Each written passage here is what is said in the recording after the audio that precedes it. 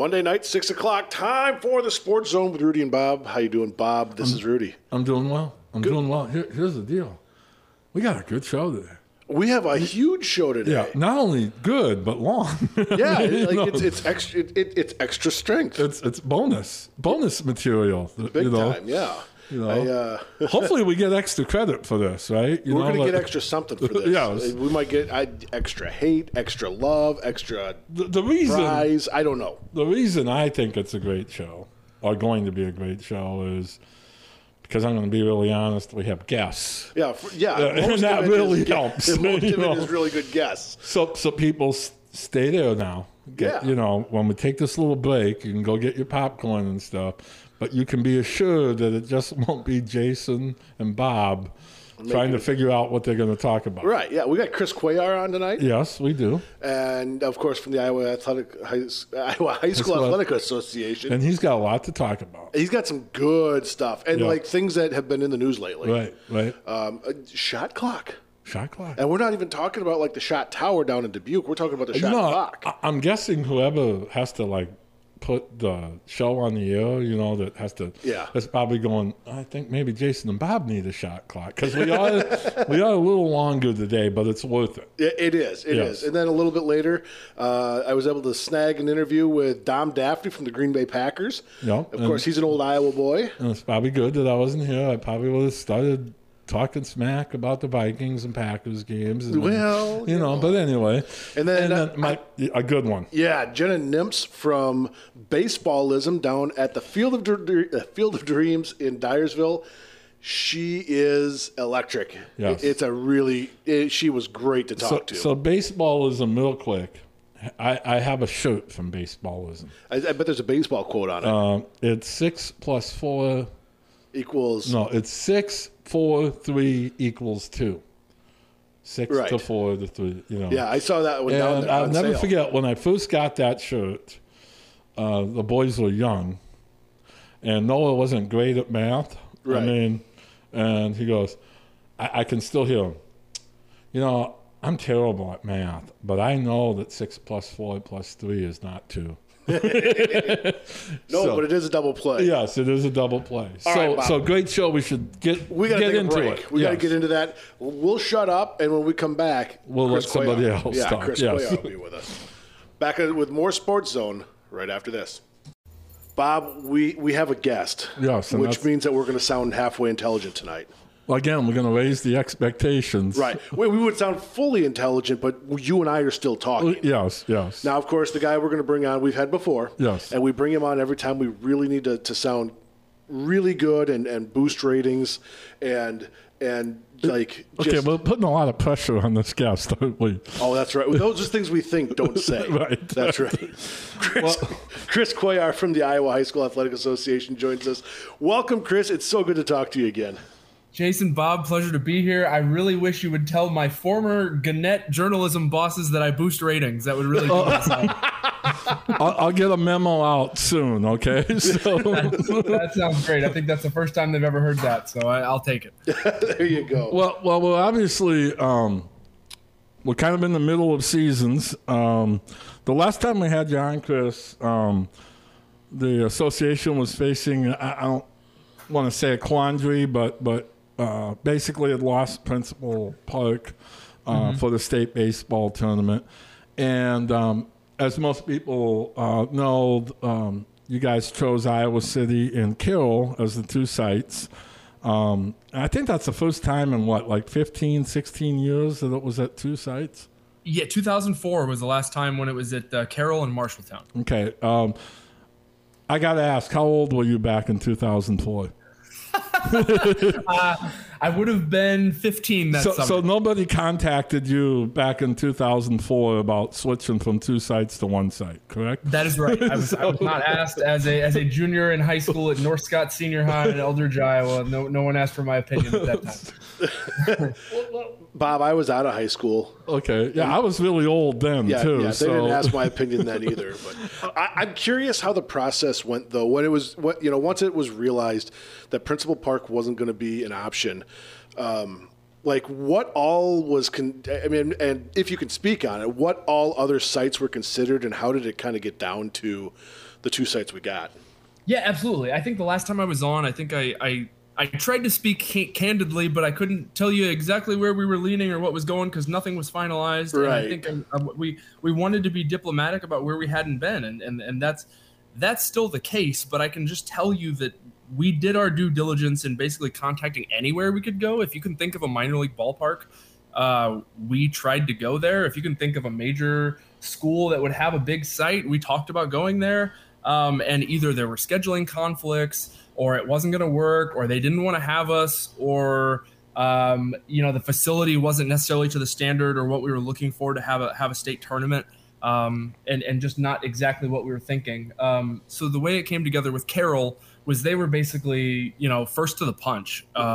As a former site, knowing that they had covering, knowing that they had facilities, knowing that they could probably put together the workforce, they put together a pitch, and they were, locked in and even interested in doing the entire darn thing. Oh, sure. So we, made as much of a commitment as we could pretty early on that was a place that we were going to consider going. And we did multiple tours to Merchants Park, and I'm glad we did all those. And so that was a site that, we felt very comfortable with entering the spring the last time I would have talked to you guys. Right. Iowa City, to pull back the curtain a little more, had previously told us no on multiple occasions. Really? Due to COVID protocols on campus, the athletics department not renting to outside agencies, and not thinking that they could necessarily staff it, with all those other concerns. Mm-hmm. And fortunately for us, a handful of folks within the athletic department at the University of Iowa were really passionate about making it work. So they came back to us, and that's part of the reason the announcement was so late. And I know people were acting like we were hiding the ball. No, we just literally didn't have a place to go. Right. So we made it work with the University of Iowa, and fortunately they brought it together. It was a big collaboration over there. The city of Carroll, they did a phenomenal job, and they had all their ducks in a row. With Iowa, you got to get the university on board. You got to get the athletics department on board, the parking division, the bus, security, the officials association was involved. And so that's how it kind of all ended up coming together at Duane Banks and Merchants Park. Well, and I can see where with Carroll, number one, that's kind of the thing going on there. But the bigger thing is they had done it before. So they at least had some type of a blueprint, I would think, to base things off of. Without a doubt. In the discussions, we all got kind of a laugh because some of the contract things that were at our first discussion were from 2004, and literally everything has changed since then. Oh, yeah. But we're really fortunate that they had the Chamber of Commerce involved, the folks that actually helped run Merchants Park, Carroll Parks and Rec. They have 2 high schools there. Everybody, it was all hands on deck. And if you got a chance to make it out to Merchants Park, or if any listeners got a chance to make it out there, I know New Hampton was there in the 2A field. They did a phenomenal job. And that's one thing I heard. I have a friend of mine who teaches in Carroll, and the week of the state tournament, he was actually refereeing a basketball camp with me, and he was a volunteer for 2 nights. It sounds like they had an unbelievable cadre of volunteers in Carroll. Is that correct? Yeah. That's absolutely fair to say, Bob. I mean, I feel comfortable saying that it was the most dedicated I'd seen any host site in my time at the Athletic Association. So let me ask you this: now that we've done this, I mean, is Principal Park still the goal? I don't know, Bob. Okay. I don't know that it's feasible, given the scheduling. Major League Baseball is now scheduling minor league baseball's events. And I don't know that we can get however many days we would need with however many classes and however many games we have to all be played there. I know there have been some preliminary discussions in the last handful of weeks between our office and the office with the Iowa Cubs, but I don't know that it's realistic to expect that. But it sounds to me like what we did this year works and is not a step down. It's just a step in a different direction, literally cardinal direction from where it was. I mean, it sounds like it was still a great experience. Jason, I think that's perfect. That's the right way to say it. I wasn't concerned about Carroll and Iowa City delivering. I was more concerned about expectations from leaving Principal Park about, well, Merchants Park isn't Principal Park. Well, no, it's not, but it's just a different thing. Right. Well, Right. Duane Banks and the University of Iowa is not Principal Park. Well, no, it's not, but it's also a different thing. Mm-hmm. And I really don't think it could have gone better at either of those sites. We got a lot of positive feedback. I think teams really enjoyed playing there. Geographically, it mostly worked out okay for where the sites were. I know the 2A field had quite a few Eastern Iowa fringe schools that ended up, driving maybe 30, 40, to up to an hour longer than they would have to Des Moines, but it really came together well. But at the same time, we do ask the Western Iowa schools that we really think about this to travel a lot. For football. Yes. I think of that. It's a nice balance. Yeah. I and nothing against Des Moines itself, but I like seeing some of these championships get back out of the Des Moines metro and out into the state a little bit for a lot of different reasons. I agree. The other question I have for you, as the communications guy, so what was your week like? Did you see your wife and child at all? So yeah, I did. I was really fortunate this summer. I got to have an intern. First time we've had an intern in the last 10 years. So I got a communications and sports intern. She was a ingoing junior at Iowa State and works for the football department. And so instead of cloning myself, we found the cheaper option would be to send her to Iowa City. Okay. So he got a clone. Yes. Yes, exactly. Yeah, exactly. The best version of that I could get. I started in Carroll and I worked all 4 days in Carroll. Okay. And then I went to Iowa. So I came home on Thursday night. I was home for about 12 hours, saw my wife and child. And then I went to Iowa City on Friday morning. And I worked the semifinals and finals. And then my wife and kid came and saw me in the second half of the last game for the title on Saturday afternoon. The 4A title. I'll tell you what, that 3A game was something else, wasn't it, though? Yeah, it was crazy. I just, as the event guy, I hope this isn't too poo-poo on the actual games themselves, but when it all just starts going behind schedule and you got teams and fans waiting and everybody's going nuts, your primary concern is, I want this to be a good finish. I want it to be fair. I hope the officials, can make the right call, and let's get this thing moving. Right. Well, I will tell you now, I don't know if you know this, but the home plate umpire for that 3A Bill Boyd, from New Hampton. and so, and I think, I've looked at that replay a couple of times. I think that guy's safe. But I can tell you, I'm guessing from your standpoint, you wanted, as far as timing goes, safe was a really good call there so that the game could get over, right? As the guy who worked the crazy Centerville Comanche game on Wednesday night in Carroll, yes, I agree. So. And that might be, I watched a lot of the tournament, both sites. That inside the park home run that the Centerville kid hit to tie the game. Yeah. On the stream, you could see him when he rounded first. I said to nobody because nobody was in the room with me, and I'm like, oh my gosh, he thinks he can score. So, yes. I got a curveball question for him. Okay.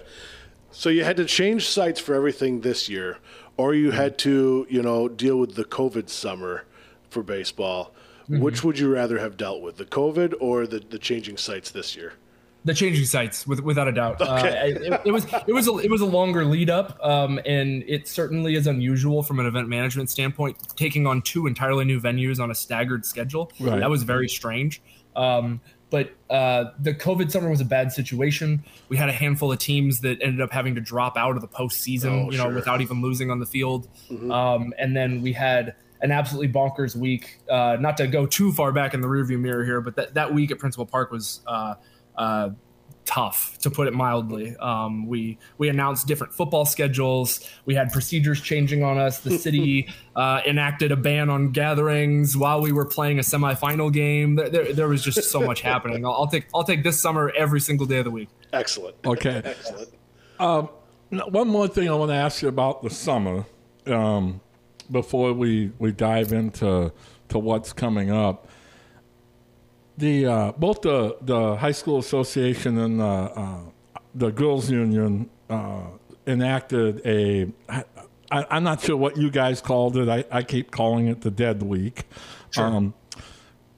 What was the thought behind that? Basically, it was a week where no contact with coaches either way, right? I mean, is that kind of what? Yes. What was the thought behind that? So it was kind of long-standing discussions with both associations, and then the Music Association and Speech Association kind of chimed in. I guess at this time we didn't have any no contact periods whatsoever, even the week between Christmas and New Year's. I'm sure, Bob, you know that as the parent of somebody who probably had workouts the day after Christmas. Right. And so our ADs, mostly, I wouldn't say our coaches, but I would say our ADs were just dying for a week to just not do something. Right. And with as late as softball and baseball run here, the turnaround is imminent to state tournament teams and then right into fall camps. Right. So there were discussions about trying to get a break in the calendar. There were discussions from the ADs at our member schools just begging for a break, begging for any kind of legit vacation time that they could schedule out. And then there were just kind of the altruistic discussions about what's the best thing to do for the kids that we can oversee in terms of the activities we can oversee. We can't control if they go play club basketball every single day, that family week or no contact week or dead week, whatever you want to call it, is enacted. We can't stop if they're in the batting cage every single day, with their dad, but take a break from this other stuff and do something else, and there's not going to be a unanimous approval rating for anything we do. We understand that, but I think getting it on the schedule and setting the expectation for future years that this is a week that we're not going to do this other stuff, focus on other things. I think that sets a positive benchmark. Have you heard some positive feedback about it now that we're a week or two out from that? Yeah, I quite a bit, Bob. I think some people, the communication rollout, speaking as the communications director, right, was a little all over the place because ADs and school administrators had been told, a while in advance, but they maybe didn't necessarily, communicate that to their districts. And then we had it on the calendar, but not everybody looks to see what's coming in July. And so then we issue a release in the spring and people are like, what? It's only 2 months away. It's like, well, you've known about this for a year and a half. Right. We've had it on the calendars for a year and a half. Yeah, it actually has been pretty positive. Quite a few people got to take vacations. Quite a few people got to just have a quick breather if they weren't at the state baseball tournament. And that was the point, especially, hopefully for a recharge as we start the new school year. I can tell you just one little feedback from my house. So my oldest son played 4 sports. And we talked about it a little bit. And he said he would have killed to have a week like that.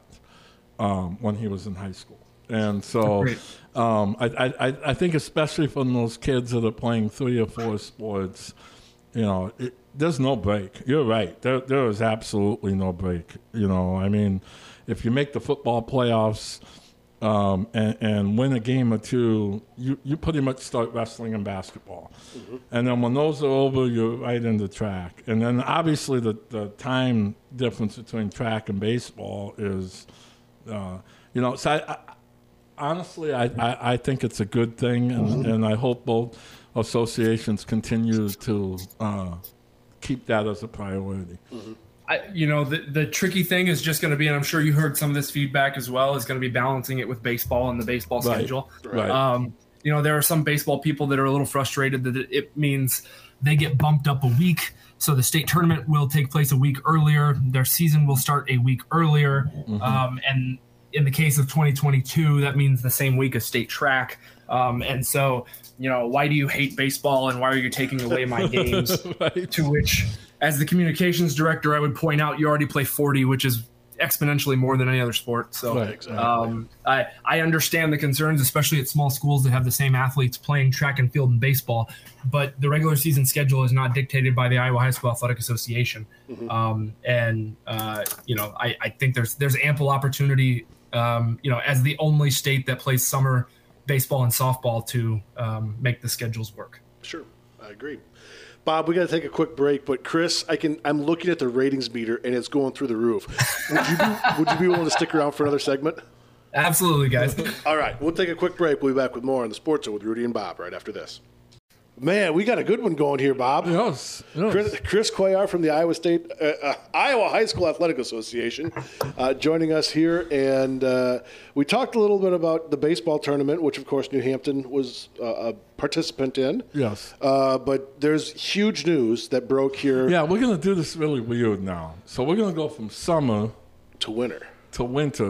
And then we'll get to fall. Yes. Okay. So big news here in the last couple of weeks that came out, and something that some people have really wanted and some people have not so much. I'm curious. I think I know how the coaches feel. Mm-hmm. I also think I know how the ADs feel. But the shot clock is coming to Iowa. Yeah. So how long is this? This has been talked about for quite a while, I'm guessing. Absolutely. Mm-hmm. Yeah. These have been discussions for years at a time, to which we always used to have to reply, it's NFHS rules to not allow a shot clock, and it's in our bylaws to follow NFHS rules. And we were a founding member of the NFHS, so we're going to do that. Yep. And that wasn't a cop-out, but it was just a kind of a throwaway answer because, it ended a discussion that maybe we should have been able to continue. Right. And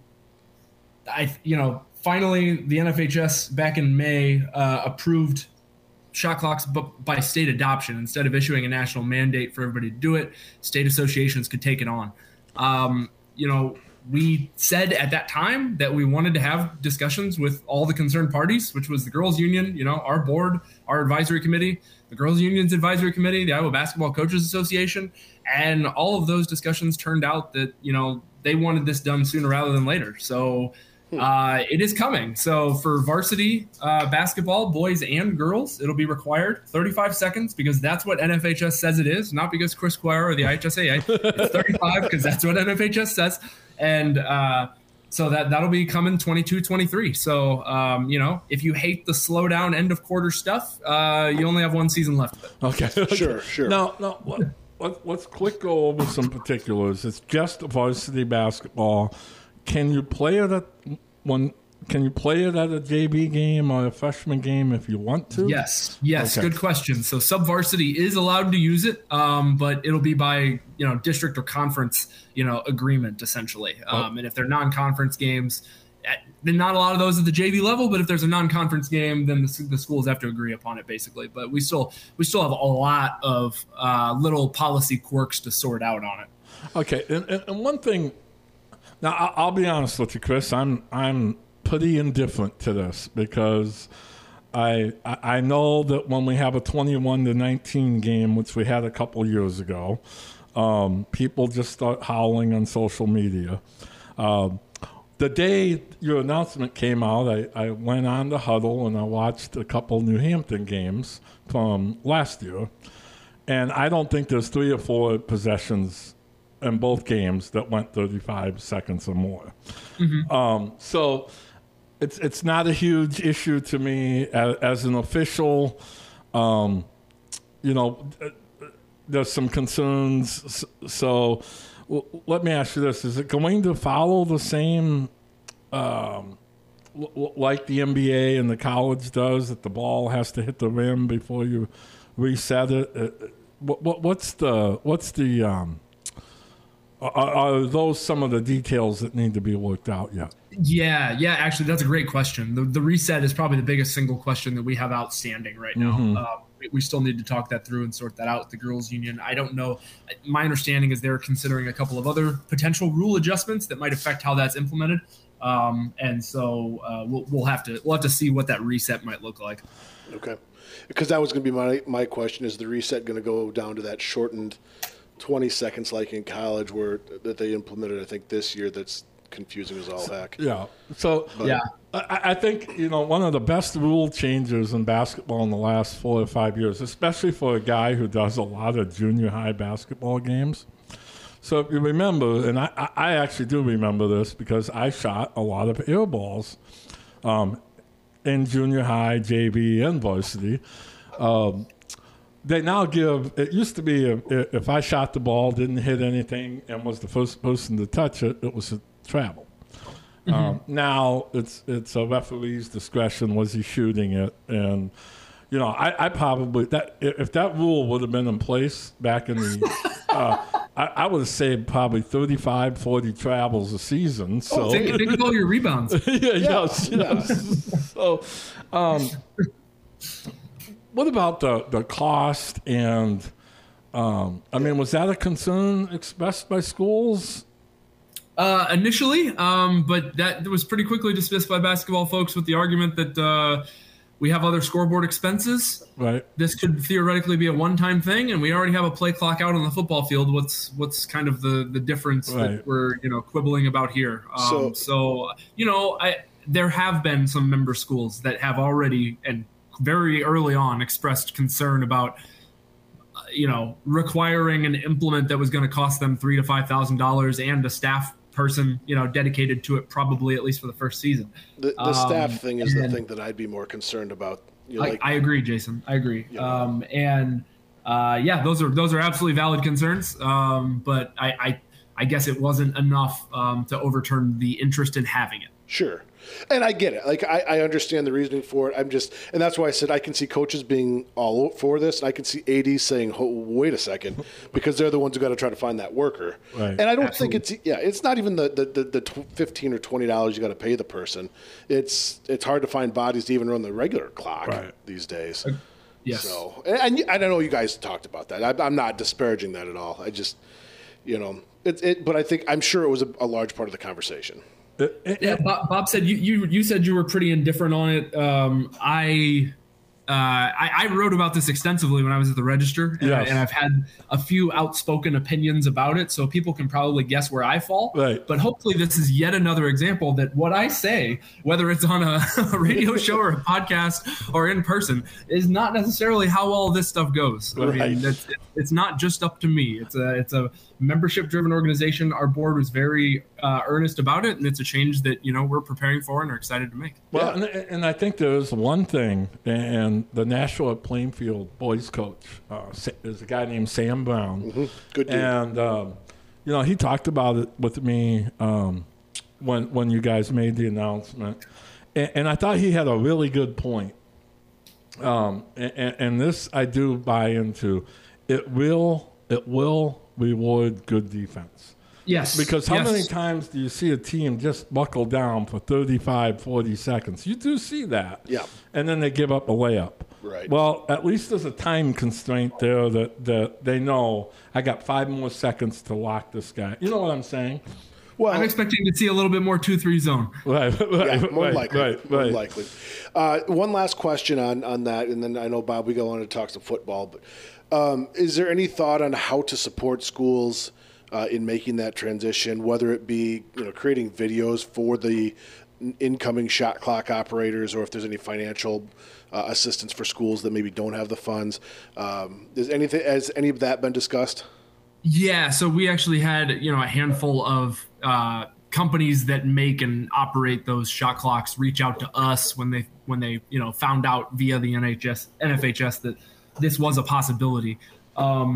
Right now, at this time, my understanding is there's a handful of companies. I don't want to name one because I can't think of the second right now, so I don't want to say I don't want to give one a plug and not the other. Right. But they're interested in dropping prices for bulk pricing to do things statewide, and we would not see a penny of that. It would just be facilitating those schools getting what is essentially a little bit more of a discounted rate, not doing it individually. Because you're going to have 300 some schools doing this. Yeah, exactly. We have 340 schools play basketball, so at least the high schools, and some play in different gyms and everything else. So we will see how that all shakes out. Okay, so we are getting very close to really one of my favorite days of the year, which is the first Friday night of football. Yep. I realize there's a few games on Thursday, but can you talk a little bit?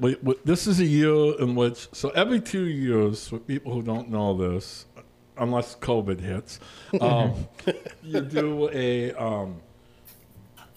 redistrict. Yeah. And I think some people don't quite understand. It's not like Chris Cuellar comes into a room and sits down with 3 of his buddies and in 10 minutes they have all the new districts. Right. Right? I mean, you're not that efficient, are you? I promise you I am not. In any of our sports that we put on a map, I promise. Can you take us through how long? I mean, what's the process look like? Yeah, what is the process? So the primary principle of all of our sport sub-states, districts, and then district football is separating in some capacity geography and power, right? Sure. We're trying to keep 3, teams that might be ranked 1, 2, 3, away from each other. Right. But it all has to make geographic sense, especially with district football. Sure. That all has to work within the confines of the classifications, which, we put together via enrollment. You can have your quibble about how that's all decided, but whatever formula you use, teams will have to go in a classification, and then they will have to be separated geographically because that's how this works. Right. I would say if you have an issue with how some of them are put together, whether it's 1 team or 2 teams on where they go, pull out a map of the state of Iowa. Sure. And put together maybe if they're pennies or if they're little thumb pins. Or we use magnets, and we've got maps on maps that are stacked in a room that we go back and use for all of our sports, and just lay out which schools are in which classification to start. Not just I can't believe that I have to drive 2.5 hours. Okay, right. All right, that a common complaint, obviously. Right. Put in the push pins and see which schools are in which classification and where can they go.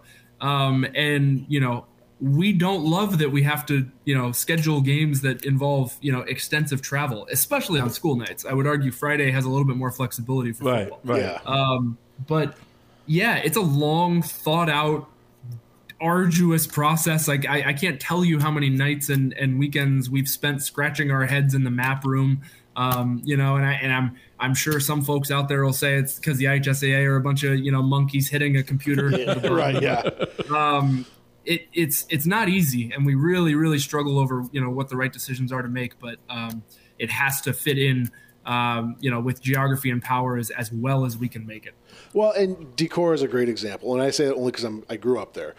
Yep. Their nearest 3A school is probably Charles City, maybe Waverly, and that's over an hour for them to drive. Yes. Regardless. And there's not a darn thing anybody can do about it. It's just the way, like you said, the way the geography lays out. So, Jason, I would offer. I know you're not contradicting me here, so I'm just play along with me here. Yep. Do you think it was easy when we had 6 classifications? Probably not. Probably not. So now we just added 1 more, and we spread it out which teams are available in which classifications. Right. Exactly. Even further. Exactly. So it's pretty wild. I mean, there's a 3A district. You talked about Decorah, West Burlington, Notre Dame's with Grinnell. Yeah. Yep. There's nothing you can do about that, though. No. I mean, there are teams in the corners of the states, schools in the corners of the states. It's the way it is. You can't go into Nebraska. You can't go into Minnesota, or the surrounding states to get games for them. The ones that are in the center of the state then go any direction. But you get into those corners, you're hamstrung big time. New Hampton's a good example. I mean, I've been in New Hampton for probably 6 redistrictings, and half the time we go east and half the time we go west. But we're kind of one of those in the middle schools, and I totally understand that. And enrollments change, right? This is a great example. So let's use a real example just to put it. Let's make mental maps here, right? And you've got New Hampton. Who's the furthest west team in your district? In New Hampton's district. Forest City. Okay, Forest City. Okay. Yep. Now, do you know or have you looked at the district that's just to the west of that? Oh, then it goes all the way to the. It goes all the way to the state. Yeah, it'd be with Spirit Lake. Yeah. So I mean, there's not a perfect answer here. I guess is what I would say. No, because Central Lyon, West Lyon is a 2A, and yes. Forest City to West Lyon is going to be a heck of a drive. Oh, exactly. Anywhere to West Lyon is going to be a drive. Right. So, but the other thing that's changed this year is I know last year pretty much everybody made the playoffs. Mm-hmm. This year, a little different than 2 years ago. By 8-man A, 1A, and 2A, we'll have 8-game seasons and 32 qualifiers. Is that correct? Yes, exactly right. Okay, yes. and then the bigger classes play 9 games and have 16? Correct. What was the thought on that? That's the first time I think, right, that it's looked different in how many qualifiers are in each class. Correct. So if you remember back 08, 09, they called it the sub-state round, right? Yeah. The first few times where they had 32 teams get into the playoffs. There still was a huge push to get more teams an opportunity into the playoffs. Right. By adding a classification, you could theoretically do that. But a couple of those classifications, like the smaller school ones that you mentioned, 1A and 2A have 48 teams in them. So they didn't feel like 16 was quite enough. So they were willing to sacrifice that 9th home game, which is essentially a home game every other year. Right. They were willing to sacrifice that for, 2 bites at the playoffs. The big school classes, 3A, 4A, 5A, they've got 36 teams in them. To us, it just didn't quite make sense to put 32 with them and to take away that 9th game. And to be honest, especially to the 4As and 5As now, that 9th home game is more valuable to them than another shot at the playoffs. Right. So we just tried to, it does look a little bit asymmetrical, but we just tried to make it work for, the schools that are in those programs and what was most valuable to them. So week 9 of the football season, we will see 4A, 5A still playing regular season, and the playoffs will start in the other. So that correct on that? Yeah, 3A, 4A, 5A now. Remember, we got the 3A, that's right. the large classes. That's right. Big schools will be playing their 9th game. Small schools will be starting the playoffs. And they can play a game if they don't make the playoffs, if they can find that is correct. Okay. So that 9th game was still important to them, and if they don't qualify, they can basically play an exhibition. Are you looking forward to fall? I love it. The second you talked about your favorite day of the year, I heard crunching leaves and I smelled pork chops. I love the fall. I don't get out to as many regular season games as I'd like to anymore. Probably Right. only a handful a year. It's kind of odd when we make a decision to go someplace because then it's like, why aren't you here? Right. Sure.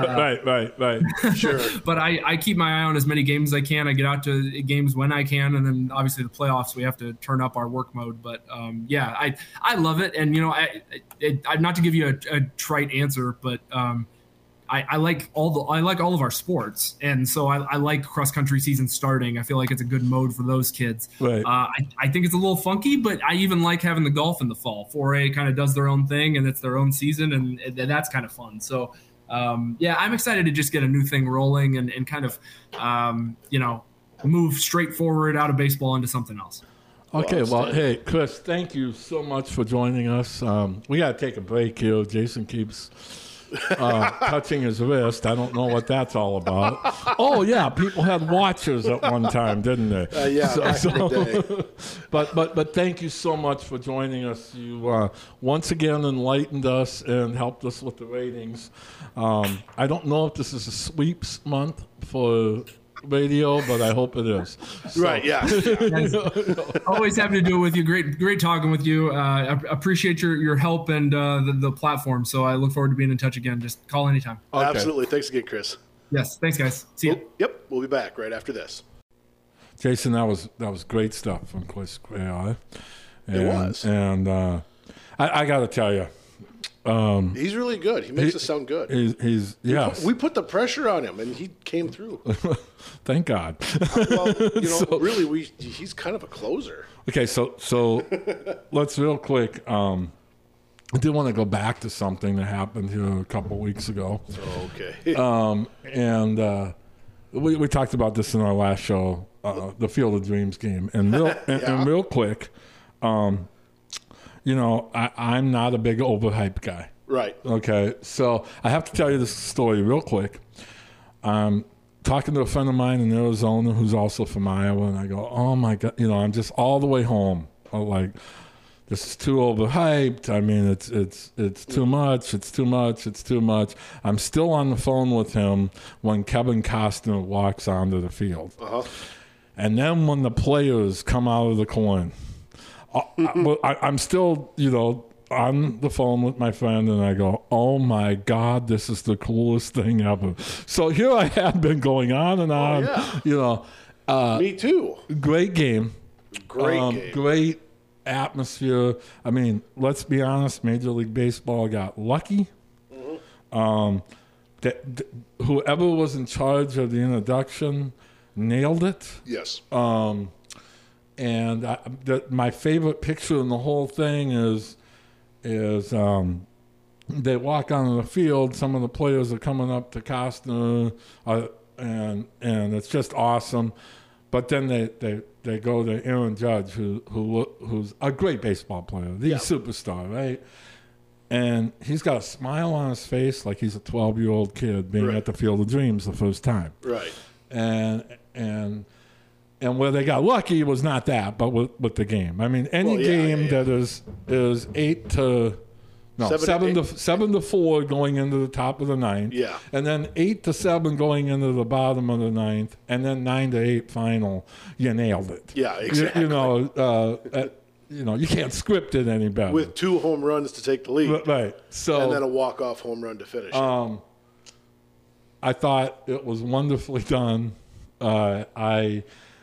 For all my angst, and I know you had a lot of angst. I was not happy. No, but it worked, and I might be wrong. I think last time I said, this is a one-and-done thing. I know I don't know how they quite do the... You can't top that. No. I don't think you can. I don't think you can... First off, what kind of finish to a game can you get that's different, other than some kind of crazy play at the plate? Right. And... The thing about it is you can do the intro. First off, I don't think Kevin Costner's back for the next one. I really don't. Maybe, but he doesn't seem like the kind of guy who is going to do that every time. Right. But this time it worked. It worked so well. I'm sure the players will come in through the corn again. That will make sense. Right. But it's not a surprise anymore. No. It's kind of like the sequel. And I think I say this later on when I was talking with Jenna. I think I said this. It's worthy of a sequel, but we all know what happens with sequels. Right. Now they've blown all the story. I guess what I'm really trying to say here is the production, the pre-production, the pregame, all that stuff. They've blown all the good stories. Right. So where do you go from there? But I will say this: Sunday night, the Indians and Angels played in Williamsport. Yep. And that game has now been going on for a few years. Yeah, that's true. And it works. And Sunday morning, I watched, they have a split screen with the game, and they're following the Indian buses, the Cleveland Indian buses coming to the stadium. Sure. It can't work a second time because it obviously works really well in Williamsport. Yeah, no doubt. And we're better. Iowa's better than Pennsylvania. Well, so we'll be just as good. Well, I mean, I'm not going to doubt that at all, but I also... We've got something pretty unique, and it's special. Yeah, more special than I ever thought it would be. And like you said, something that was as hyped as it was, came through. Yeah, not only hit the hype, but I think exceeded it. Right. And that's part of what makes it special. I got to be honest with you. It reminded me a little bit of why I never read a movie review before I go to a movie. Right. So, I always throw this story out. Star Trek V, worst movie reviews ever. I actually didn't mind it that bad. Sure. Okay. Bull Durham, I read all the reviews, and it's a great movie, don't get me wrong, but it wasn't as good as those reviews. It's better for me to just watch it and see what I think. Right. And kudos. It worked. It did. And I was wrong about it, and we'll cover some Field of Dreams stuff. Yeah. So the other thing that's going on, I'm so excited. It's fall sports. Oh, so tomorrow night it kicks off. New Hampton plays volleyball down at Nashua. Mm-hmm. Turkey Valley runs cross country at Edgewood. If it's not 110 degrees, this meet gets called off every other year because of the heat. Right. And then Friday is football. Right. And I'm really pumped up for this. Yeah, exactly. And I will be honest with you. Sometime Friday, I will turn on. There's a great YouTube video of the Boys of Fall with a bunch of coaches in it, and I will watch that. It's about 8 minutes long, and then I will go to the game, and I will want to hit somebody. So you're telling me we should be telling Rob Getz to have the Boys of Fall in the log for us? Yes.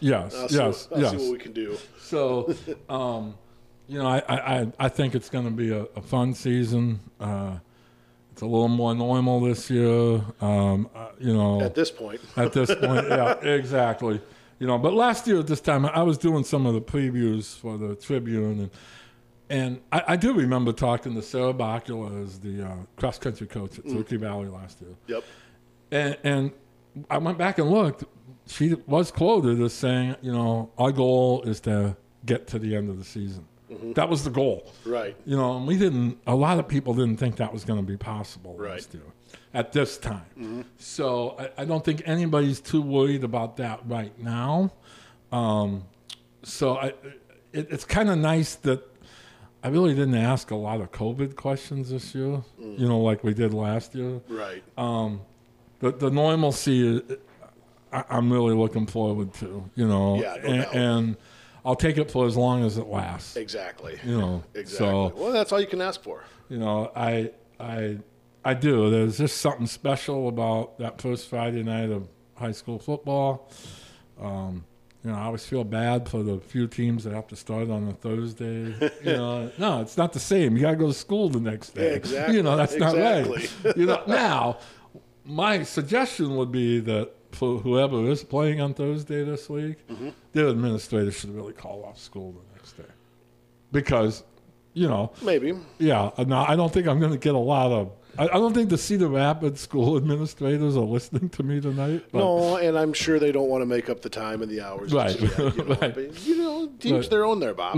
Right. No, I realize that, but I just think the first Friday night should be like a national holiday. That's how much I love.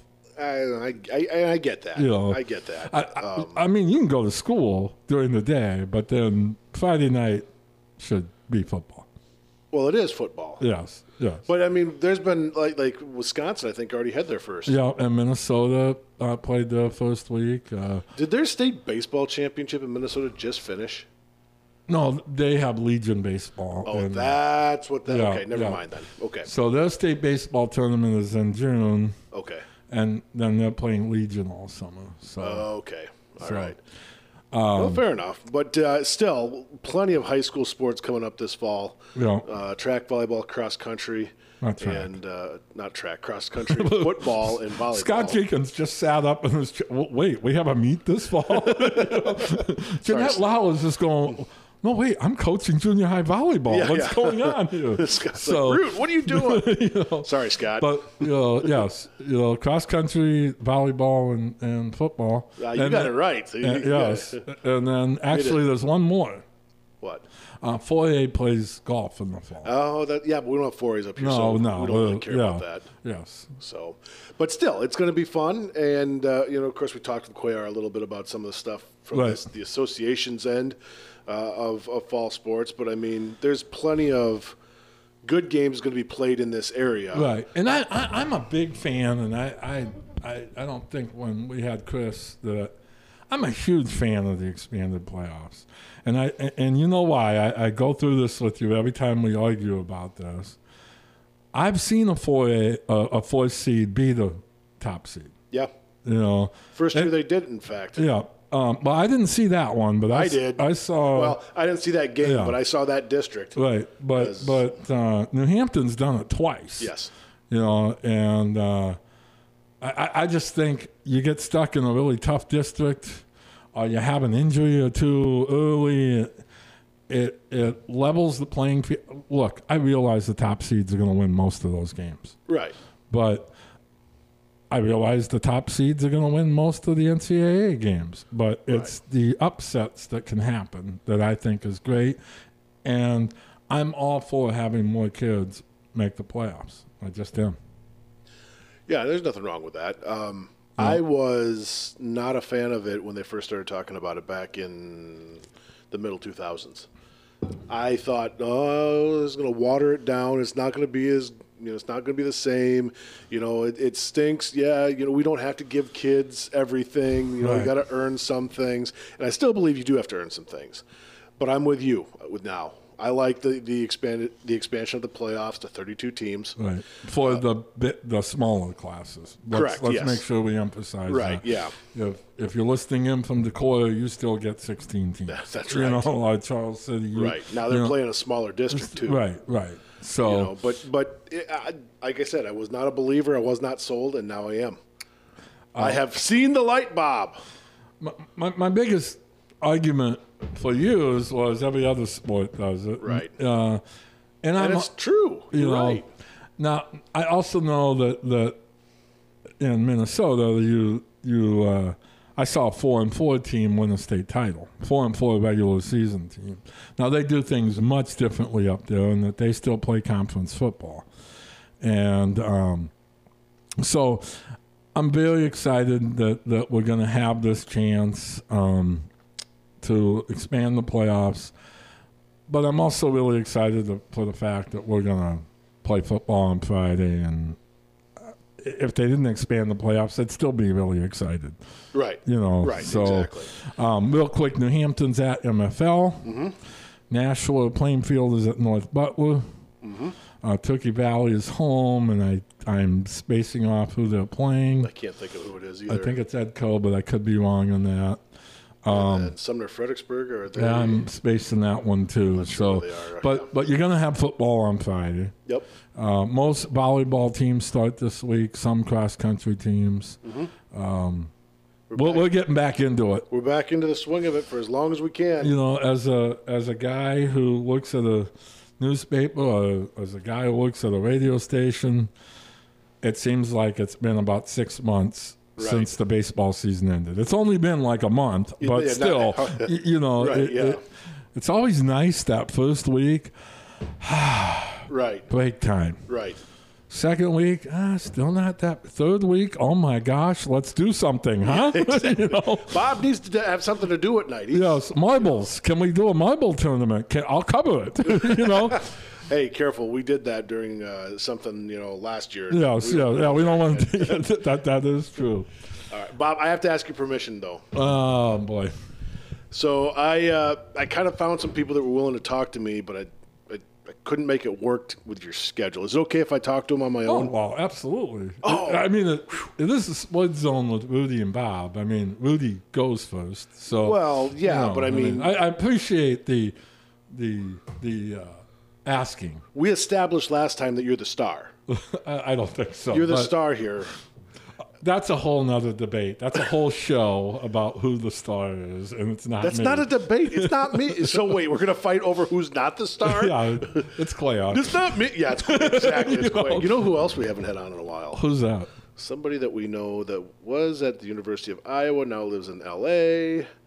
Oh, but Lucy Rodin. Yeah, we got to have her back. She's been kind of quiet lately. I know. Well, and I chuckled the other day because she just kind of put a tweet out there that she's still alive and that don't worry about it. Right, yes. That was very Lucy-like. Exactly.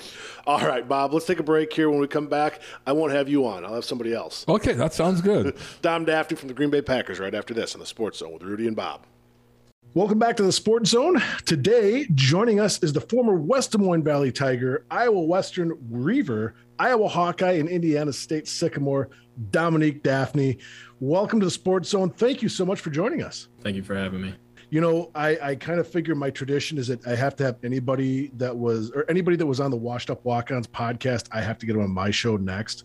So since you did, no, I'm kidding. I had Keith Duncan before they did. So yeah. This is your first full training camp. You were a late sign with the Colts. What is different about having the full opportunity with training camp? It gives me an opportunity to not have to, learn the whole playbook a week and a half. Right. So nice. And you get to, create more of a bond with your team as well as with your coaches. And then again, like I said, just that chance to learn the playbook in and out and kind of be able to watch film so how your job changes on different coverages on different fronts, all that stuff, you get to learn more of the in and outs of the game rather than just what you have on a certain play.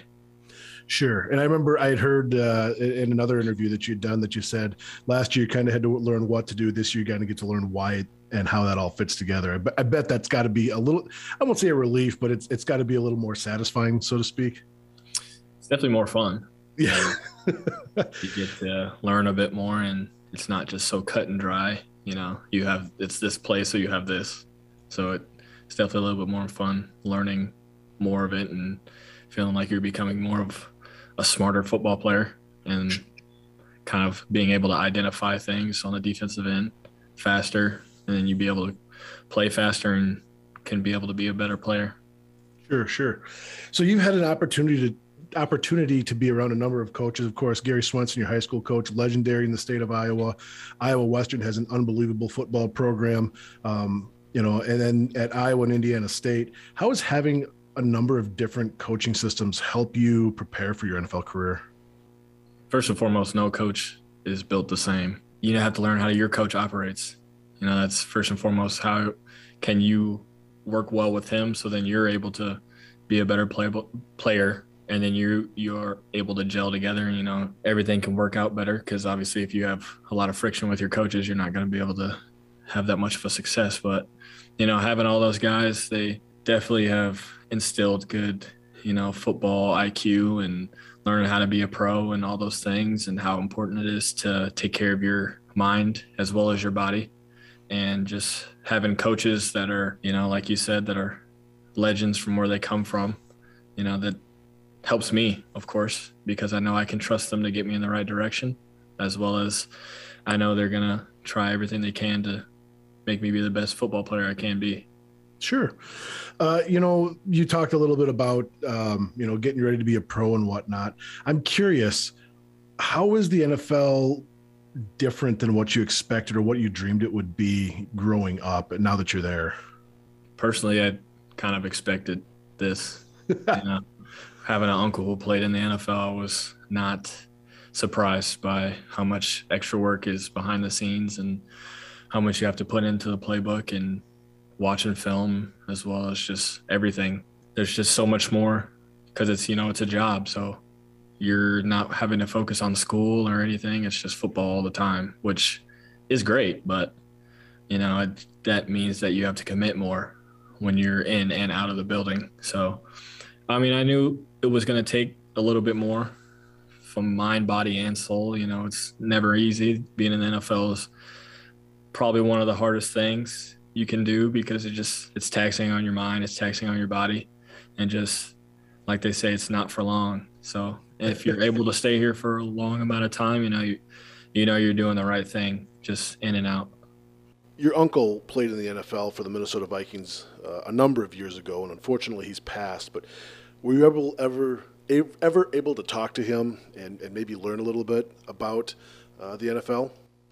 Well, he unfortunately passed when I was in third grade.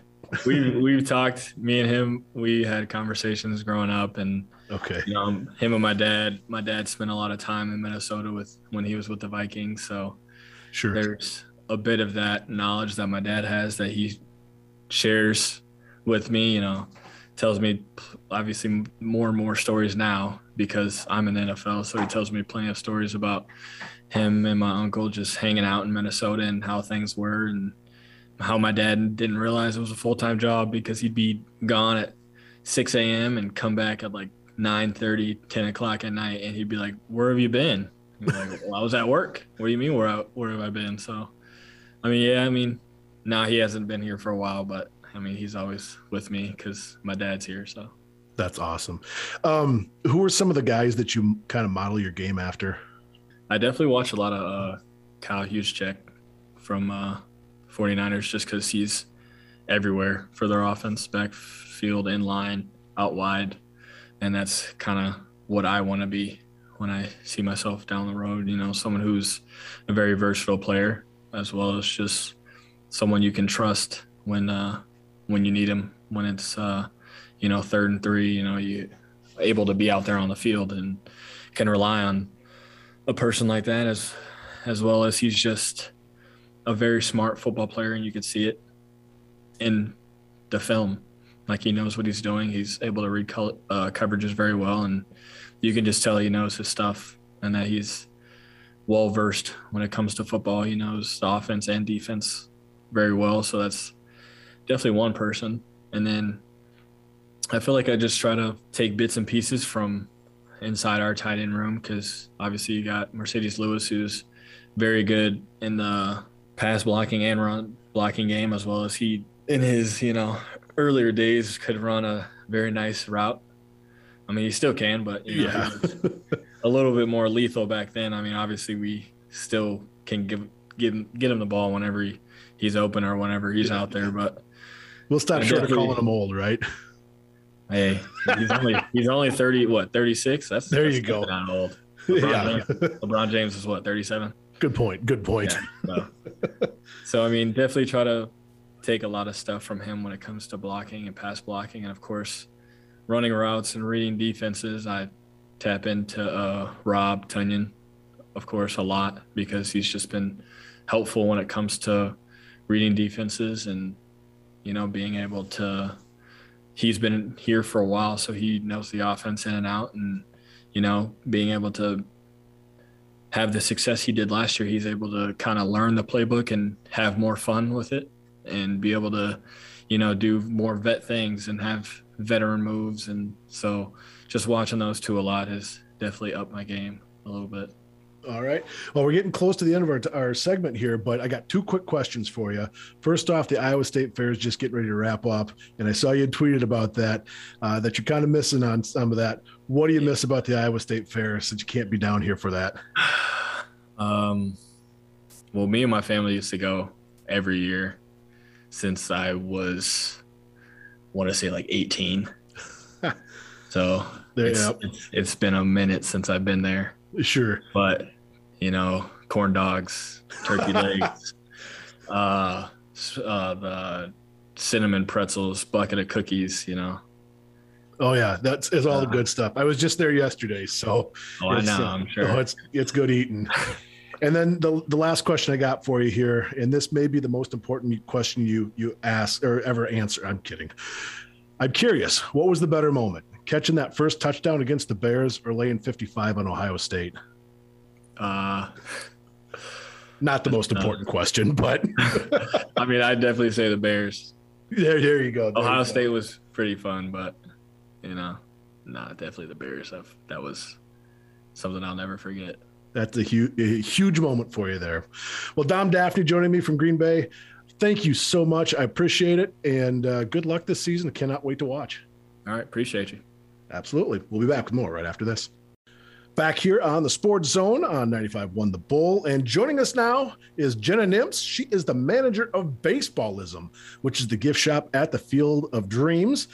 Welcome, Jenna. Thank you so much for your time. Yeah, thank you for having me. We're so excited to talk about the game. We are so excited. Hey, high times in Dyersville, right? Yes. Oh my gosh. Yeah. It's crazy. So Baseballism is its own brand in itself, correct? Correct. Yeah. We are a small chain. Yep. Oh, go ahead. Can you kind of tell us a little bit about what Baseballism is and kind of how it got going at Field of Dreams? Yeah. So we are a small chain. We're based out of Portland, Oregon, actually. And we are for the love of the game apparel. So everything baseball, anything you could think of, whether that's phrases, sayings, we have movies. We do Major League as well as the Field of Dreams, obviously, because we're in this spot. We do stuff from the Sandlot. So we just all for the love of the game. We're all about it. That's us. All right. And so then you've got a facility right there in. Dude, we're a stone throw away from the field. Yeah, we are right across the street there from the field. It's just a little hop, skip, and a jump right there. And of course, game day here was just last week, and I can only imagine how busy things were. Oh my gosh! I mean, we as a company, we've been around since 2012, so we've got some years on us. And this day, by far, crushed all company records across the board. It just as expected, but we crushed them. It was busy, packed stores, line. I mean, we try to get people through as fast as possible, but with the amount of people that was the most I feel like the field has ever had at one time.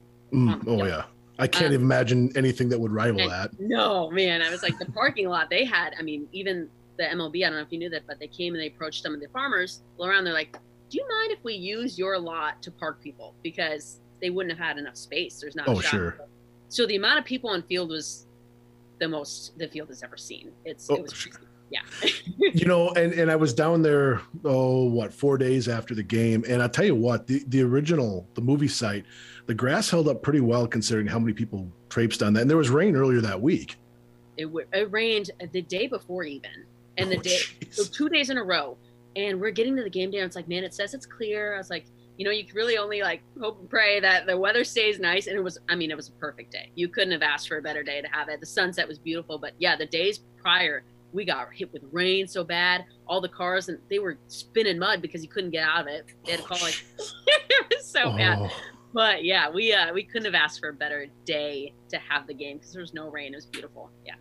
So when we start talking about how this whole thing came together, and you've been a part of that process all the way through. Yeah, all the way through. Mm-hmm. How long are we talking from idea conceived, first plans happening to we put a game on? Yeah, so we, my company, we have 4 owners, and as soon as they announced the game here, so that would have been in mid to late 2019, they flew pretty much right out to the field, spoke with the owners who own the field now, the Go the Distance LLC, who owns it. They had spoke with them. They're like, all right, let's do it. Let's be the gift shop provider. We're going to do all the clothes. Obviously, when people can't see it, but all the clothes behind me. They're like, we're going to, we'll be the whole, the retailer on site, and we'll produce all the designs. So we had to go through, get all the licensing for that because we are a new company working with them. So, with Universal, NBC, we had to get all that stuff. Sure. But from end of 2019, they had wrapped up the barn. By March of 2020, we were ready to go. Everything was in its place, built, but then COVID happened. Yeah, exactly. Imagine that, right? Yeah. So that happened. And we pushed it back to May of 2020. And then ever since, so we were ready up until the game, about a week till they canceled it, obviously, in 2020. And from there, we had an extra year of prep time to get ready. And that was, so about, since 2019, end of 2019, we're ready. Yeah. So here's what I'm curious, with that basically added year, was there stuff that more or less got better just because there was more time to think and plan on that? Or was it pretty much the same plan through the whole thing? Yeah, it was relatively the same plan. Originally, like I said, they had 8,000 seats from the beginning. So they were planning to have that many fans. Then they kind of took it back to half. And then at the point, like, okay, no fans. And then they canceled the game. So we had the extra year to really prepare for the 8,000 people, plus all the staff, the crew, the family, friends, all that. So we had that extra year to plan for that. I mean, I had more stock now than I had last year, and we would have just been crushed. Yeah. So we had that extra, we're like, okay, this is going to be a big day. You can only prepare for it, so much because the herds are something we've never seen. So now we know what to expect, but the extra year I think it helped everything. The plans, I mean, if you watched it on TV, it was a cinematic masterpiece. They did such a great job. I mean, when the guy's walking out of the corn, everyone's crying. I'm not going to lie, as an Iowan, I felt it. Oh my gosh. Yeah. I mean, it's just tears. You just get choked up. It was special. So the year, I think it really helped. I think it did. Yeah. Anytime you do something like this, it's going to be big and whatnot. But as we all know, it turned out so special and so huge. At what point did the true magnitude of what this turned into? At what point did you realize it was going to be, or was as big as it became? Yeah. So, I mean, the leading up to, they had about a week where the site was closed, and it was kind of like, for me, that was the calm before the storm. I was able to come on site. We had shipments, getting everything ready, more clothes and stuff. So I was sitting there, I'm like, man, I'm looking at this peaceful field. I was like, there's a couple of machineries coming through because they had to build up fixtures for the youth game that happened on Wednesday night, and then the field. But when I got there the day of, I was like, it's happening today. And again, right at 3, when they opened those gates, man, I was like, it is happening. I was like, full steam ahead. I was like, we're ready. Oh yeah. And if you watched any of the ticket groups on Facebook, like you could tell, it's like, holy cow, yeah. And I can't even imagine what that was like when all of a sudden the floodgate open. Floodgate open. Jesus. Did you have a chance to get out and see players and see the field and the game during the day, or were you stuck? I did actually. So the morning of, it was about like 1:30ish, and this is when all the players arrived. A couple of them were doing interviews, and I actually got to meet and take a photo with Aaron Judge, which was awesome. And then right after, I get Tim Anderson. So nice. So I'm like, I'll be honest, guys, if you take a photo with me, you're guaranteed to hit bombs into the corn and then the walk-off home run to win the game. Oh, yeah, exactly. So it's like I got them two guys, and they were nice enough to stop and, talk and take pictures for a bit. But so we did that in the morning. They did their press and took photos on the field, and it was cool. They came out the corn the same way they did on the field for the game. So it was fun to see. It was really a blast. What was one of the neatest things that you saw happen? Man, so I think the coolest part that I saw was, at the beginning when they're doing the national anthem, they have the flyover. That was so special. Everyone on site got chills. Anybody in my store, I think that was just, that's awesome for me. She's singing the anthem. She's crushing it. And she's from Iowa. And Maddie's from just down the road. She's actually done some stuff in my classroom for me. So, in fact, she went to the same high school as one of my coworkers at the school. So, I got a great Maddie Poppy story for another day. I love that. Oh, that's awesome. No, she crushed it. I said, the anthem's so important to us as as Americans, I feel, and watching that fly over, oh my gosh, that was. And they were A10s, which are my favorite of all. Oh man, I was so jealous not to be there, but and that's the thing, is it was so huge. When you think about this for the future of Field of Dreams, the future for baseballism at Field of Dreams or in general, and maybe even for MLB, what kind of impact is this? How big is this? Oh, it's funny to say, it's the biggest thing that's happened in baseball in Iowa history. And we all know that because there's never been a major league game played here. But the talk of just everyone is excited to come. Monday morning when we opened up, it was like opening day. We had more people than I've ever seen on site on a regular occurrence. It was one of our second biggest days we've ever had. And it's like, what just happened is it put Iowa on the map. And a lot of people, they didn't know about the game was happening. And all of a sudden they're like, what's all the hype? And they looked it up and then checking out and they're like, a game in the middle of the cornfield? That is cool.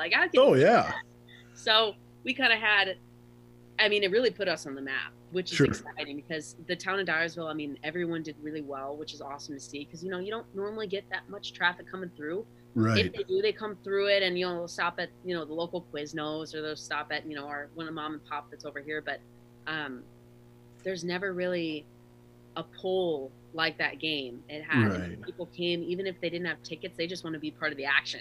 So they came to watch the game. We had the Beyond the Game in town, which did really well for some of the local vendors. They had little booths set up, and that was good. We were there as well. We try to be, if people couldn't get to the stadium, we try to be in the town for them. So it was such, nothing but up from here. Right. It was awesome. Jenna Nimtz from Baseballism at Field of Dreams joining us here. And you talked a little bit about that Monday afterwards. I was one of those people, went down with the kids.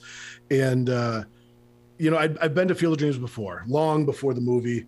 And I think there's been maybe 2 or 3 other cars in the parking lot, and it kind of shuffles through, when I turn the corner. First off, I was amazed that it's now paved roads and not gravel, which is awesome. Yeah. But friendly with the cars, right? Yeah. But when I turned the corner to come up the road leading right up to the field, I was shocked at how much traffic and how many cars were there. And we were there just a little before noon. And I couldn't believe it. I was just blown away by how many cars were still parked there. And of course, they still had the equipment and all the workers that were still working the stadium and whatnot. But yeah, has it been like that pretty much ever since? Oh yeah. So, today, Monday was when it opened up back to the public. And it's just been busy ever since. The parking lot is entirely full. They have got the second lot that's filling up with people too. It's more people than I've ever seen come on site at one time, just because they're so excited to be here. Everyone wants a piece of that field and a piece of the memory and the experience. So it's busy. And I can see it's only, through the rest of the week, at least through the rest of the month, people are just coming and coming and coming. Oh yeah, absolutely. And of course we've got Dyersville is only about an hour and 45 minutes ish from New Hampton. So heading on down that way. Easy if you want to do a weekend thing in Dubuque or Galena. Hey, you stop by here. It's right on the way, and it's paved now. Like I said. Exactly. Well, I won't keep you too much longer, but I do want to say this, and I'm curious on something for you. If I'm being totally honest, as a cynic, I really thought this was going to be a one and done experience. And MLB is already committed to bringing the game back next season. And I don't know if that was going to be the case until we saw this. What do you think convinced MLB that this is definitely worth a sequel? Yeah, I mean, it's tough to say. A lot of the time on social media, you have actual fans who are posting, but it was kind of dry. You know, you normally see like football, you normally see basketball, all the highlights from that. And you're starting now to see more and more baseball stuff. People are kind of tuning in, they're paying attention. And MLB's like, this is the most viewers they've ever had for a regular season game, I think in history ever. Right, yeah. They're like, hey. Certainly going back about 15 at least years. Oh yeah. So it's like they saw it, they have a captive audience now, and they're like, all right, well, what's the next best thing? Let's bring in number 2. I said, there you go. It's tough to be number 2 because, I mean, the White Sox, Yankees, all that considered, people are still going to want to come. There's the 8,000 seats are still going to go like hotcakes. But I think they wanted to not capitalize on, but they want to hold that enthusiasm for baseball. You know, it's that's part of, you know, what we do as a company. We want to show people that it's more than just a sport. Like, it is a lifestyle. It is passion. People love the game. Like, people who love the game love the game. Right. So that's why we wanted to be here originally. And I think that's why MLB, they're seeing this and they're recognizing, they're like, let's do number 2. Let's go for it. As they say, people will come, right? People will most definitely come. There it is. Yep. Jenna Nimtz joining us from Baseballism and Field of Dreams. If you're in the area, check it out. It's just east of Dyersville. You can pick up all your good merchandise, anything you can think of, not just Field of Dreams stuff, anything baseball, you've got it there, Jenna. And I can tell you the staff is wonderful to work with. The facility is top notch.